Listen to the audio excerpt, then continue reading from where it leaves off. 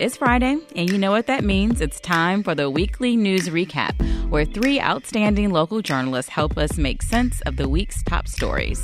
With the exception of this year, CPS has historically started after Labor Day. I want to share my vision for the future of CPS, including the tenets of a 3-year blueprint that will guide our work during the upcoming school year and beyond. The rides and the funnel cakes come with a healthy side of politics. With about 500,000 people expected this week at the Illinois State Fair, Democrats and Republicans are here making their pitch to voters. Here with their analysis are Heather Cherone, Chicago politics reporter for WTTW News. Welcome back, Heather. Thanks for having me, Natalie. And we have Sarah Karp, WBEZ's education reporter. Hey. And Chicago Tribune investigative reporter Ray Long. Ray's also the author of The House That Madigan Built, the record run of Illinois' Velvet Hammer. Ray, good to have you. Hey, good to be here. Thank you. And I want to give a special shout out to the folks watching us break down the week's news live right now on the WBEZ Facebook and WBEZ YouTube pages. You can watch the live stream on Reset's Facebook page, and we can all wave from the studio. All right, let's start with the State Fair. Lots of people were in Springfield for funnel cakes, Ferris wheels, that 700-pound butter cow sculpture. But it wasn't all fun and games at the Illinois State Fair. Some people had other priorities, including Governor J.B. Pritzker. Are you ready for the fight? Are you ready for the fight, Democrats? Let's go get them! Ray, tell us about this political tradition of the State Fair. Well, personally, my favorite is the pork sandwich at Porkorama, and it's not on a stick. You can get it on a stick, but the sandwich is really terrific and comes with a great big potato, and you also have an opportunity to sidle down and get some chocolate ice cream from the Prairie Farms location there, but I think that's not what you want me to talk about. This is just one where this is where all the party faithful come in 2 days a week during the Illinois State Fair, and one is Governor's Day. This would be Democrat Day this year because Pritzker is obviously a Democrat, and he's pushing his whole agenda, and he says, stay with the party of sanity because the Republicans are going off the rails in many places. And in the Republican side, Darren Bailey, the GOP nominee, is saying, once again, Chicago is a hellhole, and he is pushing that strategy. I'm not sure if it's a good one here, if he's trying to get into suburban Chicago. It just doesn't seem like it's going to resonate as well as he thinks it is, but he's sticking with it, and that's the way it is wound up there. This is one of these days and traditions where hundreds and hundreds of people from both parties will show up, and they go out on the director lawn, and they party down and shout it up, and it's this closest thing to an old traditional good time rally that you can have. Heather, what were some of the takeaways for you? Well, it's interesting because there was a lot of attention paid to the fact that the Democratic Party in Illinois just ousted its former leader, U.S. Representative Robin Kelly. She was ousted by State Rep Elizabeth Lisa Hernandez, who was Governor J.B. Pritzker's pick to lead the party. So there was a lot of ink spilled about, were the Democrats united? Was that division going to impact what happens in November? And then all of a sudden on the Republicans' Day, you had people running for statewide office on the Republican ticket, not clearly endorsing Darren Bailey, who, of course, is the GOP nomination for governor. So I think if you want to have a conversation about which party is more united, that was really striking to me because you had, everybody just up and down the ticket saying, well, yes, I support Republicans. Do you support Darren Bailey? I support Republicans, which I think is going to be a real issue as we get closer to November. And Governor Pritzker continues to hammer on the theme of, a coalition of the sane against the lunatic fringe. And when Darren Bailey says things like Chicago is a hellhole, that only makes the governor's point for him. I don't know if this was at the state fair, but I saw, I forget who was running, which GOP was running for an office, and they said, do you support? And he's like, and he said, I support myself. Yes. I mean, facts, right? You know? Yeah, you got to really wonder, and you really are testing everybody against the other people's view of what Darren Bailey is, because he's a lightning rod at this point. He's the guy that has said that the Holocaust pales in comparison to all of the abortions across the country and in Illinois, et cetera. And his positions are not necessarily mainstream America. So we talked about Pritzker calling the Democrats the, quote, coalition of the sane. But Democratic candidate for Secretary of State Alexei Giannoulias had something similar to say. If you look at who's winning these primaries on the Republican side, they are crazy as hell, and they are saying and doing the craziest stuff ever imaginable. And my fear, if these individuals get elected, we're going to be seeing January 6th on a weekly basis. Heather, will we be hearing about January 6th on a weekly basis here in Illinois? I think we will, and I think there are good reasons for that. A person who was present on January 6th at the Capitol is deeply involved in Darren Bailey's campaign. Darren Bailey has given sort of differing explanations as to whether or not President Joe Biden was freely and fairly elected. Spoiler alert, he was. Earlier during the primary, he was sort of non-committally assured that, he said he was certain there was fraud. Now he's saying that, the constitutional process was followed and that Joe Biden is properly president. I think that's a very, that sort of leaves it's not even a door. It's a sliding glass patio door for Democrats to sort of walk through and continue to make that an issue. Let's not forget that Bailey got Trump's endorsement down in the Quincy area right before the primary, too. And that was one that he collected with Mary Miller, and it was just something that riled up the base of people who are more showing an allegiance to Trump than they are to the Republican Party. And let's just keep talking about the Republicans here at the state fair. What was their message? Well, like Heather said, it was really split. One was, let's go out and beat the Democrats. One was, let's go out and beat Pritzker. Let's fire Pritzker, et cetera, et cetera. But they also had a lot of these cautionary notes because of the lightning rod type of positions that Darren Bailey is taking. The hard right positions are not playing well all over the state. Obviously, they're not going to play well in Democratic Chicago, but the question is whether some of the kind of moderate voters in the suburbs will actually want to get on board with Darren Bailey. And it's not – the suburbs can be swing votes, and you can see that it's going to be hard for suburban folks to be out there jumping on board a very hard right position or very hard right candidate like Darren Bailey. Do you think some Republicans are going to stay home? That's a great question.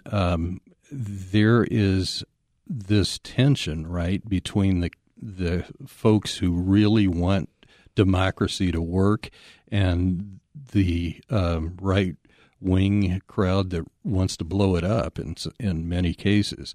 And so you've got Darren Bailey out there fitting more into that category where he is, ready to revolutionize the governor with a very conservative bent.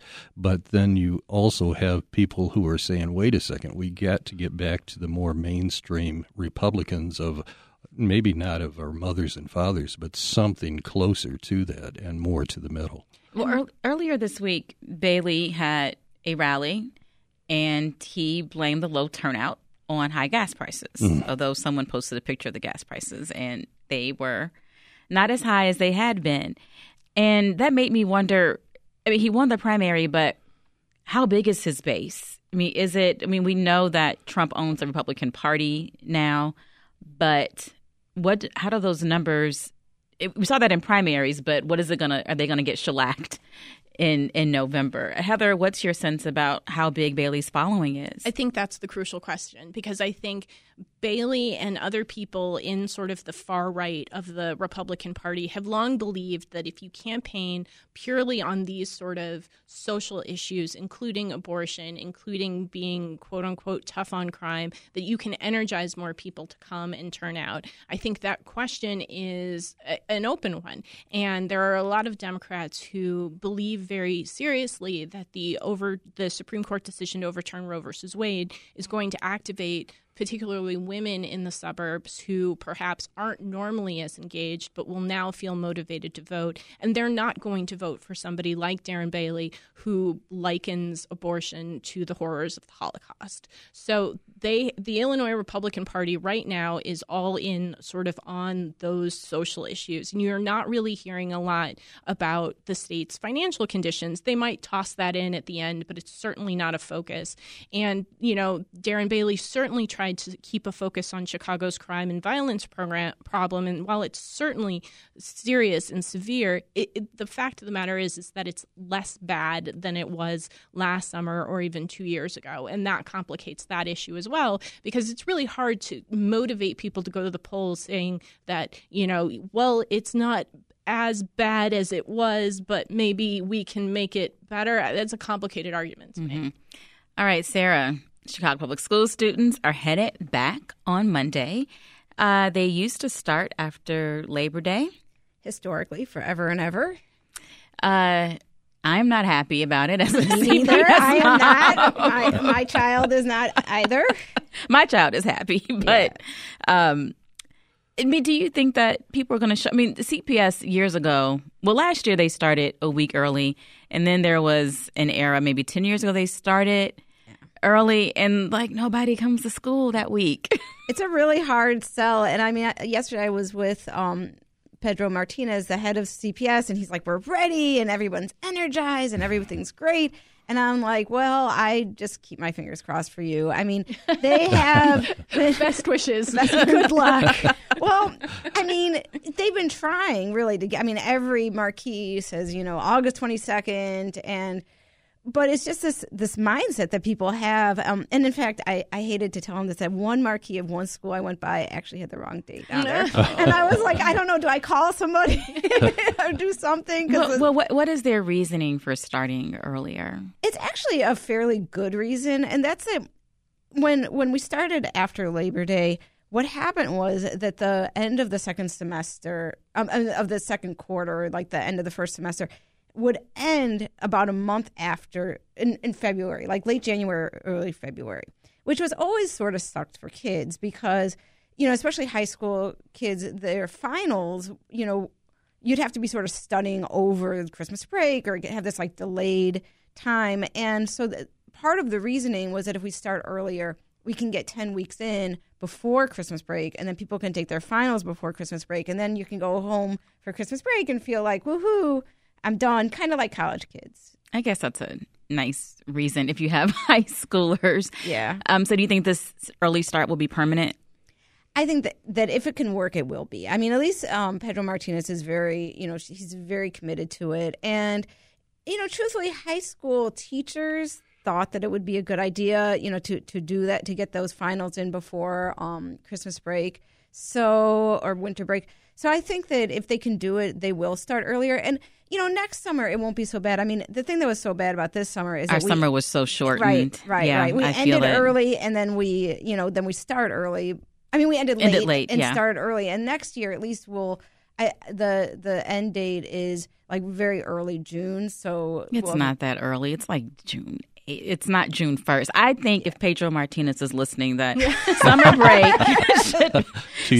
school should be out from Memorial Day to Labor Day. That's okay. We'll tell him. We'll send him the memo. So. Yeah, I'm sure he's dying to hear it. I imagine city officials are praying for a cool late summer and early fall, because the issue is going to be what happens in those schools that don't have air conditioning. And that it can be brutally hot in mid-September, even late September. Even who knows given climate change. And that is potentially a real situation, because if you've already had kids in school for so long, you'd have to stop, and that could be a really serious situation. So, we've heard from the Chicago Teachers Union that if they want to do this, that, you got to do this, but you also have to look at the number of schools that don't have air conditioning. Yeah, traditionally, hasn't Chicago started later than most of the other school districts? Well, after Labor Day, but also, a lot of other big cities started after Labor Day, and it kind of made sense. I think when people used to harvest things. I realize that my line of thinking is like it's outdated, but that's just the summer in me. I'm with you. This is Reset. I'm Natalie Moore, in for Sasha Ann Simons, and we're going behind the headlines on the weekly news recap with WTTW's Heather Cherone, WBEZ's Sarah Karp, and Chicago Tribune's Ray Long. Sarah, what is happening with CPS and the Chicago Teachers Union? Well, this is good news. It looks like that the teachers union is nearing an agreement over COVID safety, which, if you remember last year, we went into the school year without a COVID safety agreement. And then that kind of erupted in January when the teachers said that we aren't going to go in and teach in person until there's a safety agreement, and students wound up being out of school for 5 days. And those days were never made up. So there was a lot of tension through the school year. So this actually is really good news. It's a different context this year. So, COVID safety of last year and the year before obviously is, way different. But they were able to come to terms. So that's good. And so what are those terms? Will school get out? Are masks optional or mandatory? So there is a peeling back of some of the things that were in place last year. Masking is still strongly encouraged but optional. However, if your child's in a class where a student tests positive, he or she will have to wear a mask for 10 days.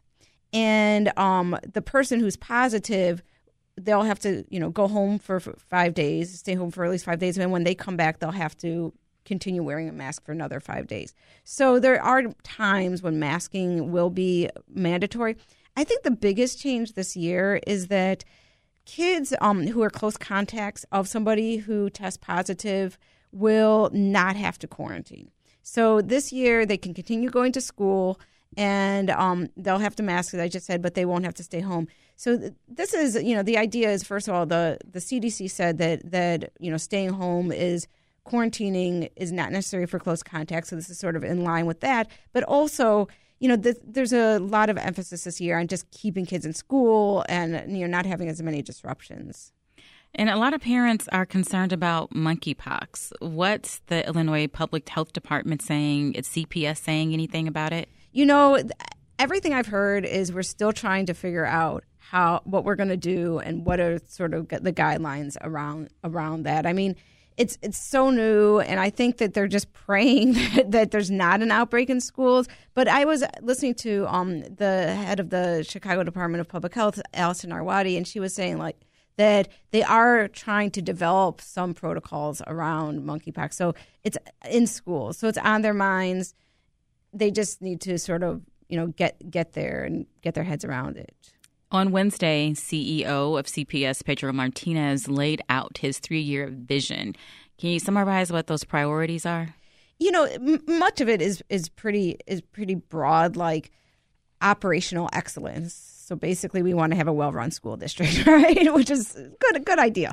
But I'd say some of the more specifics that he talked about that were interesting is he's talking a lot about career and technical education, and this idea of having more students start training for career and technical jobs in high school and getting certificates like city college certificates so that they're ready to go out into, careers right after high school, or, maybe more prepared for careers once they go to college. So that's a very big thing. And, we've had different moments over the last, I'm sure since Chicago Public Schools started, where there's, technical education has been kind of the focus, but it's been a couple of years since that's really been a focus in CPS. So I think we're going to see that, come online this year.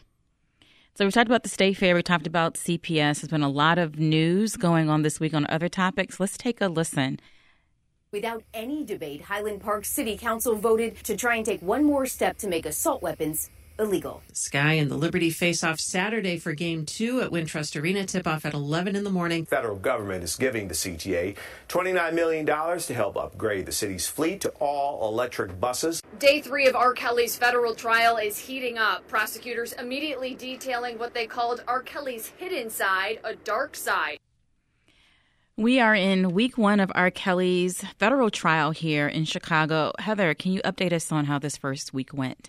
Well, it was really sort of a stunning week in court because testifying under a pseudonym, the then 14-year-old who was the subject of R. Kelly's first federal trial in Chicago, at which she did not testify, she testified in saying that the R&B and pop superstar abused her hundreds of times when she was underage and unable to consent to sexual activity.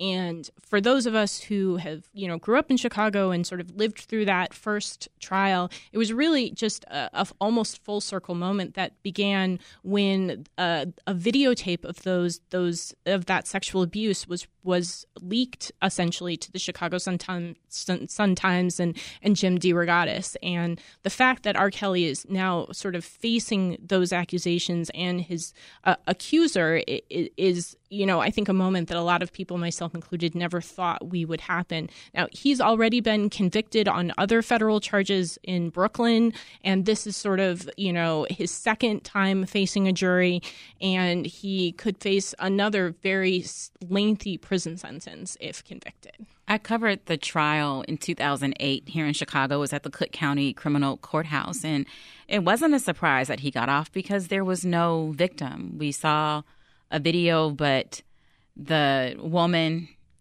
nor her family testified that was her. So it has been this full circle moment, and hearing her say she was tired of his lies. And it seemed clear that the family was paid off. The father had been, I think, in the band with R. Kelly. Right. And I just have to think that maybe the Surviving R. Kelly movement, the Me Too movement, got her to say, I've had enough and I'm going to speak out. I took a deep breath when I realized that this happened when she was 14 and she's 37 now. Yeah.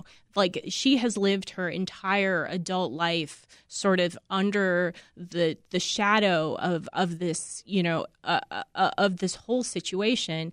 And I can't imagine how difficult it was for her. And I guess I'm putting myself in her shoes now. But to know that other girls and other women suffered the same abuse that she suffered after he was acquitted, I imagine was deeply painful. And I wonder if that didn't have sort of some impact on her decision to finally come forward.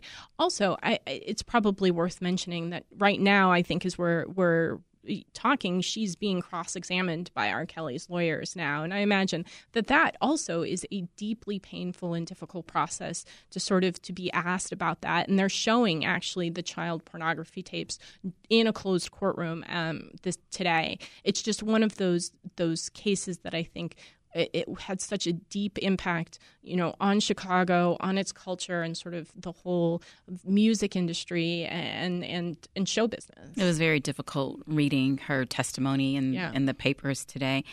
We'll take a detour now to northwest suburban Park Ridge, where a Chicago police sergeant has been charged with aggravated battery involving a local teen. Heather, what are the details there? Well, this is a little bit close to home for me. I live in Park Ridge. This happened outside the Starbucks that I go to far too often. And essentially what happened is that this Chicago police sergeant thought that his son's bike had been stolen, and he thought that another 14-year-old boy had done it, and he detained him by pushing him off his bike and putting him on the ground and putting his knee on his back. And at the time, he was with friends, and his friends recorded this altercation. And this Chicago police sergeant has now been stripped of his police powers and charged with a crime, which is very, very unusual. You do not often see police officers charged with crimes. But this was a topic of huge conversation in Park Ridge, especially because the boy who had this altercation is Puerto Rican, and Park Ridge is not diverse. That is, to put it at a bare minimum. And the fact that this Chicago police officer outside of Chicago felt it appropriate to detain this teen of color when he, was just one of many people, standing around this stolen bike, I think was a real shock to a lot of people in Park Ridge, myself included, because, Park Ridge is one of those suburbs that likes to think of itself as the city, but not really the city, and sort of immune from this sort of violence. And this was, I think, a real wake-up call for people.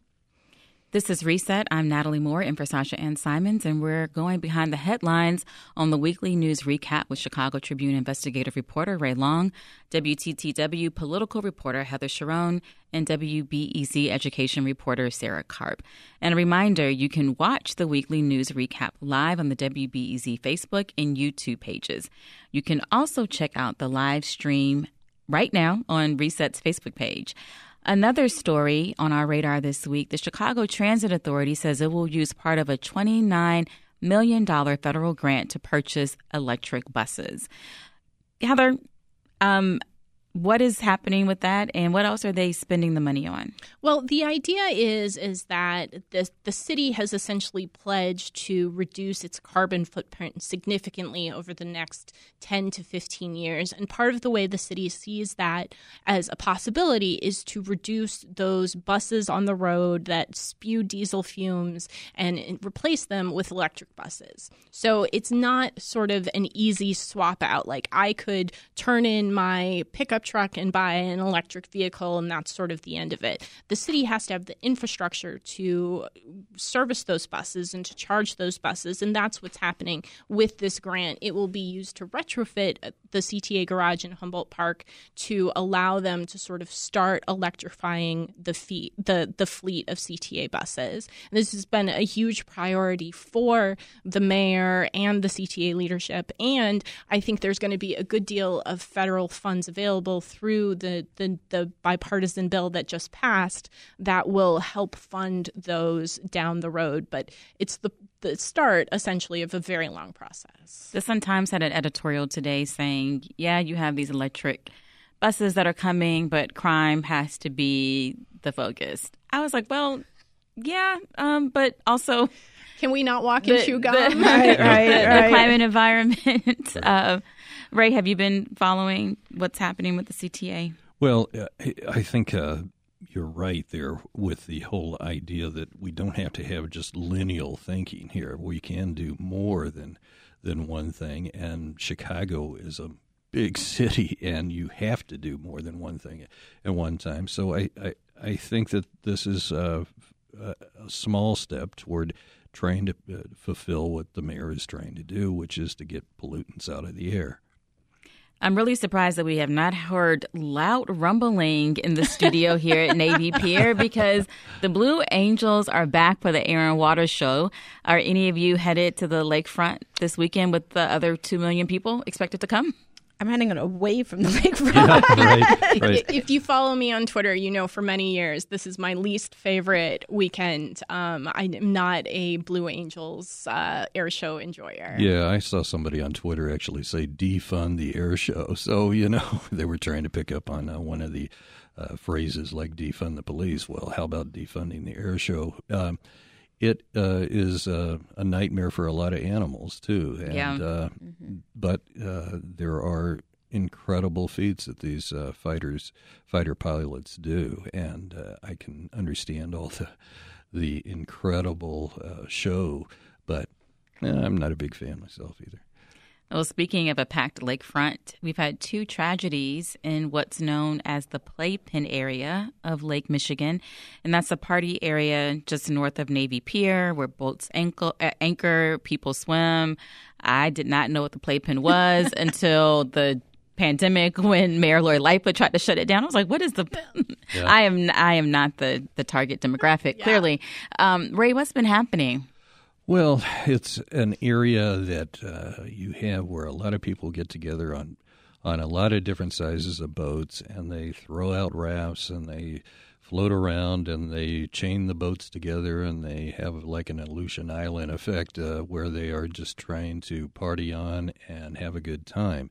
The problem is that you can't forget you're in the water, and unfortunately there have been some bad results here in the last few days. There was one pair of women who got caught up in an accident where a larger boat was backing up and its propellers injured, particularly one woman very badly. She lost both of her legs below the knees at some level. Obviously a life-changing situation. The other person was injured too. We've had people fall off of boats and drown, and their bodies have at least one has been recovered from one incident. Another one, last time I checked, it could be updated though, was still unfound, which means that all these boats out in the water this weekend might want to keep their eye out too to see if one of somebody's loved ones is out there. And then there was another incident where somebody apparently fell off of the area where Diversey Harbor is, and that person was recovered also having drowned. We had a Chicago person drown in Whiting, Indiana, too. So this is one of those things where you've got to remember that Lake Michigan can be fun, but it can also be very dangerous. Very dangerous. Yeah. Sarah, the Chicago Sky are trying to win a back-to-back WNBA championship. Are you going to be watching? Yes, and I was so excited last year, and it was such a thrill. And now this year, 2 nights ago, I was watching and was so sad when they lost. But I do think it's so great. It's great for women's sports. It's Chicago has not won 2 championships since probably the Bulls back in when we were young, and it would be great. But it is so nerve-wracking that it's just the best of 3 games in the first series, which is like, okay, so tomorrow's do or die. So that's what you'll be doing instead of going to the Air and Water show. Yes, I will be watching. These are winners, though. Yeah. They're tough. They're tough, and I think they'll pull it through.